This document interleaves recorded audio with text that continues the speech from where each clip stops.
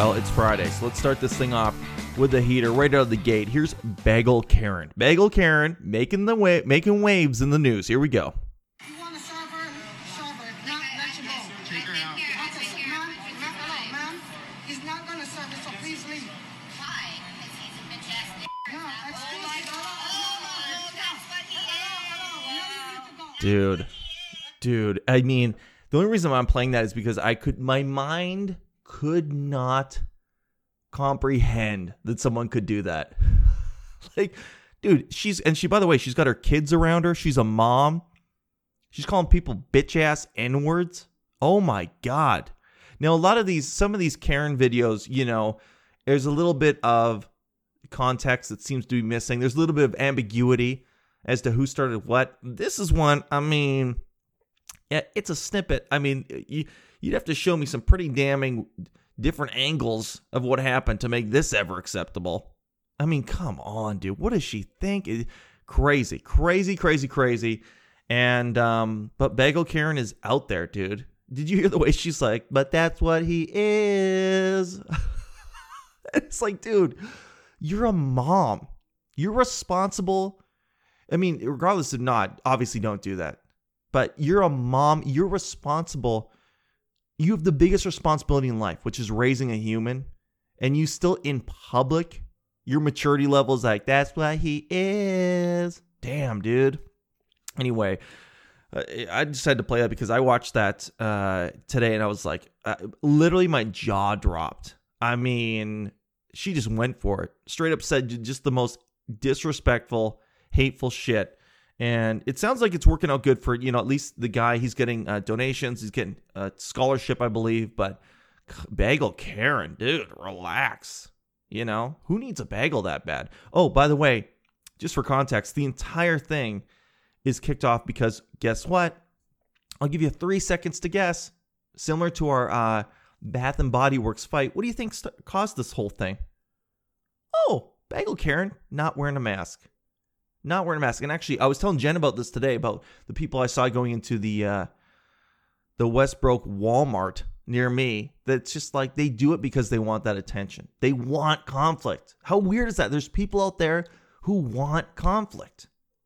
So anyway, Bagel Karen, get out of here. Now, in more uplifting news, Prince Harry got his first job, dude. I just saw this pop up. And you got to think like, here's what I respect. It's been an absolute schmoz with this royal family and all that situation. And to be honest, I don't really give a shit. I think it's weird that there even is a royal family still. But it's important to I guess it's important to, like the United Kingdom, their heritage, that type of stuff. But he's got his first job. And in a way, it's kind of nice. Because like I said earlier, when you are part of the royal family, you don't have options. You're the prince. You're going to do what we tell you to do. You're going to live in this fucking castle. Hey, sit down. You shut up. You get to live in a castle, okay? So you're going to go finger paint today with some kids. You're going to make their goddamn day. Then you come back here and you're going to eat some chicken from our chef. And then you're going to go sit in your room and look out the window because tomorrow you're going to go play softball with some other kids. And you're just going to make the rounds. Like, that would suck, right? So he's got his first job. And I was so curious as to what this is. So let's see what this is. He's got his first job. And he is the new, what the hell is this? Chief Impact Officer for a tech company. Sorry, I don't know why I'm... Chief Impact Officer for a tech company in Silicon Valley. Well, I'm curious. Let's find out more. BetterUp, a company focused on employee coaching and mental health services, announced that it hired Harry on Tuesday in an executive role. I wonder how that interview goes, right? The interview goes, they go, hi, Mr. Sorry, we see Prince on your resume. Is that how? Well, yes, you can refer to me how you like. I used to be a bit of a prince, and now I'm just sort of a regular guy, but certainly, that, and I think that shows a lot of leadership. You know how you spend everything in your past into leadership? Dude, is there any job in the world where they don't want leadership. Like, I remember even applying for like a summer job at the golf course, and I have to be like, oh, when I was playing hockey, I was the assistant captain of my team. That shows leadership, and I would like to apply that to my job here at the golf course. I really think it's important when I'm cleaning clubs for members to be a leader. Be a leader. And they're like, oh, this guy knows all the right things to say. I mean, he might lead this whole club cleaning operation with that spirit. So that's hilarious. I hope they had a virtual interview with him. Okay, so we can just call you Harry? Is that? Yes, absolutely. Yeah, that's a past life of mine. But like I've said, I used to be a bit of a prince. And, during my time as a prince, I don't know what your regular candidate looks like, but I traveled the world, I healed some kids, and I lived in a castle, and I think that's a really good, that's something I like to bring to the office, is not a lot of people lived in a castle. So I think that's a good experience to, if people ever had a question for the company, right? Like, what is this technology? I could say, well, listen, it's a lot like when you used to have a moat around your fucking castle when you were a kid. Have you ever eaten just with golden plates and utensils? That's a lot like what our technology is. Okay, so he's Chief Impact Officer. And what did he say here? My goal is to lift up critical dialogues around mental health, build supportive and compassionate communities, and foster an environment for honest and vulnerable conversations. He said in a statement released by the company, my hope is to help people develop their inner strength, resilience, and confidence. So it's not a real role. Let's just call it what it is. It's not real. It's not a real thing. Chief Impact Officer. I'm not trying to poo-poo on the thing. And listen, I actually have empathy for him because he doesn't have any work experience in any particular industry unless he applied to be like an analyst for another royal family, where he's like, oh, I've got lots of experience. I actually grew up in a royal family. Have you heard of them? Cambridge? Or what are they? Have you heard of them? England? Yeah, I was a part of that family. Yeah, I just want to start my own thing. That shows a lot of leadership. So, all right, it's not a real role. Let's just call it what it is. It's a figurehead role. He's going to raise dialogues. You know what it is? Publicity stunt. Part of me hates it. Part of me respects it. They're playing the game. They're going, the prince is a free agent right now. He needs a gig. Sandra, fucking invent something for him, okay? Prince Harry's out there. Now, we're probably going to have to pay him $10 million a year because he still needs to uphold his royal lifestyle. But yeah, that's really strange to me. Let's see if we can find out more about this. All right. He added that he worked with a BetterUp coach and found it to be an invaluable experience. BetterUp CEO Alex Ribichau says he was drawn to the prince's model of inspiration and impact through action. Dude, this just sounds like, what does it say? True citizen of the world. I'm a citizen of the world.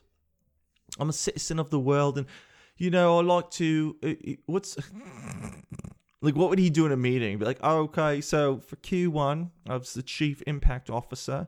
We've had a lot of impact. You can see that we used to have, if you look at this chart that I've made, and I didn't really make it. I actually got my servant to make it back in the castle. He's really good with this stuff. But if you look at the chart, you can see that in Q4 of 2020, before I joined, we were very low impact. We were like a 2, maybe a 2.5. And even in the short time since I've been here, look at this impact. Look at it. We're an 8 or impact. 8 impact out of 11. The impact scale is right out of 11. I mean, absolutely incredible. Absolutely incredible. People are feeling happy. Dude, Chief Impact CIO. But as much as I am making fun of it, it actually must feel good for him to go like, dude, I at least fucking got something. I got something of my own, so good for him. I'm not going to poo-poo on it anymore, but it is bullshit. Let's be honest. That's not a real gig. It's not a real thing. You ever see stuff like that? I'm trying to think of another example, but there are jobs that are completely phony. Shit. I think a lot of politics is like that, probably. Fuck. Okay, I can't think of anything, but anyway. Moving on. There's a massive ship. Dude, this is the craziest shit ever. This is the newest thing going on right now. This is like so hot right now. This ship is so hot. Some giant ship got caught in the Suez Canal, and it's backing up all the other ships. Now, you know how annoying traffic jams are. You know how annoying it is to be caught. And now, imagine that, but a ship. The other ships can't even get around. This guy, he beached it. They're saying it's like a beached whale. Like it's stuck. Dude, how pissed would you be? You got your ship mission. You got a ship full of shrimp, right? You got a shrimp ship. And we're not talking boats. And don't you ever get that confused. If you're picturing a boat, I want you to shake your head like an Etch-a-Sketch. Get rid of that memory right now and realize that we're not talking boats. We're talking ships. We're talking big boy stuff. This shit, ships can have things like cars on them. Ships could even have a boat. That's how I want you to think about this. A ship is so big, it could be transporting boats. And this guy, I wonder when he realized that he's fucked up big time. Like that moment when you come to a screeching halt in one of the most important passageways for the world, and you're like, oh, I'm about to screw up the economy for a lot of people. As if they haven't been through enough with COVID. The one thing they wanted was their ship of KFC scented logs to show up on time. And look what I did. Look what I was able to do. Crash it. I had one job. Float this thing. All you gotta do with your ship, captain, float it. I mean, it's gotta be a little bit more complex than being a train conductor. I always wonder what the train conductors do. I mean, isn't there tracks? Right? I don't even think there's a steering wheel. Right? And no hate. I'm not trying to disrespect. I'm not trying to disrespect the train conductors, but what the fuck do you do? I got a question. What do you do? Isn't the route is set? There's tracks. You can't even improv if you wanted to. Even if you were getting a little crazy. You're a veteran. You're feeling good about your train conductor skills. You're like, I want to get out there. I want to try a different route. And you're like, shit, I can't. On the account that everything is on these tracks. That's literally the only place I can go. That's why whenever someone gets hit by a train, I shake my head. Now, it's unfortunate, but dude, what are the odds? You get hit by a train? There's like one place on the earth you can get hit by a train. And the odds that it would be there at that time, it almost makes you think Jesus wanted it to happen. Because it's like someone who gets hit by lightning. What are the chances? That might be Jesus. I don't know. Maybe that's how he shows himself. Through lightning strikes and train hits. But I will say this. When you, of my years of captaining the Seven Seas, I've watched, when you watch Below Deck, dude, and you see, for the most part, the captain has a pretty sick gig. He just basically hangs out up in the galley. I don't know what they call it. It's not the cockpit. That's airplanes. But he hangs out in like the ship equivalent of the cockpit. Where all the buttons are. All the buttons, all the dials, all the controls. He's up there. And he just fucking texts all day. He plays Candy Crush, TikToks, whatever he's got to do. And you go, why is this guy making so much? And then you see at the end of the episode when they have to park it, and you're like, oh shit, that's why. Because this guy or lady, whoever's captaining, has to back this multi-million-dollar yacht into the tiniest little. He used to like parallel park a yacht, and any screw up is like, oh, millions of dollars. Oh, we messed up. Millions of dollars instantly, probably more than that. Especially, and he's also parking it in between other multi-million-dollar yachts. It's not, like when you parallel park your car, that's a panic and a half. I mean, nothing more panicking, by the way, than when you ever gone to parallel park and then there's someone right behind you and you're like, screw it, you just bail because you're like, I can't deal with the embarrassment of this. I can't deal with this guy being right behind me as I'm trying to parallel park right now. So you just speed off. And you're like, whatever. Maybe, you know what? Maybe I won't even go out tonight. Maybe I won't even go to this restaurant. I'm bailing on the whole night. I saw a spot. I started lining it up. I got a car right behind me, and I bailed. And I'm out. I'm going to go home. I'm going to go home and cry. I don't even want to do this anymore. And now this guy's got to do this. Like, people are sitting on the edge of their boats. They're watching. The pressure. That's a lot of pressure. So that's why he gets paid the big bucks, man. That's why he gets paid the big bucks. It's the same thing with pilots. You know, they say that anyone can actually learn to take off. I don't know about landing, but take off an airplane. Maybe, let's say landing too, within, you know, a couple months or whatever. But the stuff, they're getting paid for when shit doesn't go right. They're the ones who know what to do in that circumstance. That's where all the schooling comes in, right? So, I mean, it's kind of like it's got to be kind of like a surgeon too, right? Like, I feel like you could probably teach people.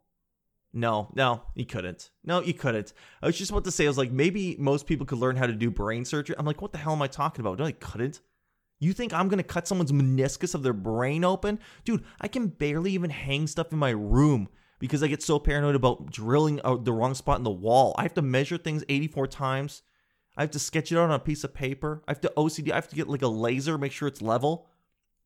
You think that I could do that into someone's brain? Like, dude, the confidence. When they just, you know, when they use that marker and they draw on someone's head and then they just cut open on the thing, I'm like, holy shit. Holy shit. And I don't know if you guys know this, that's why they make the big bucks. That's the whole point.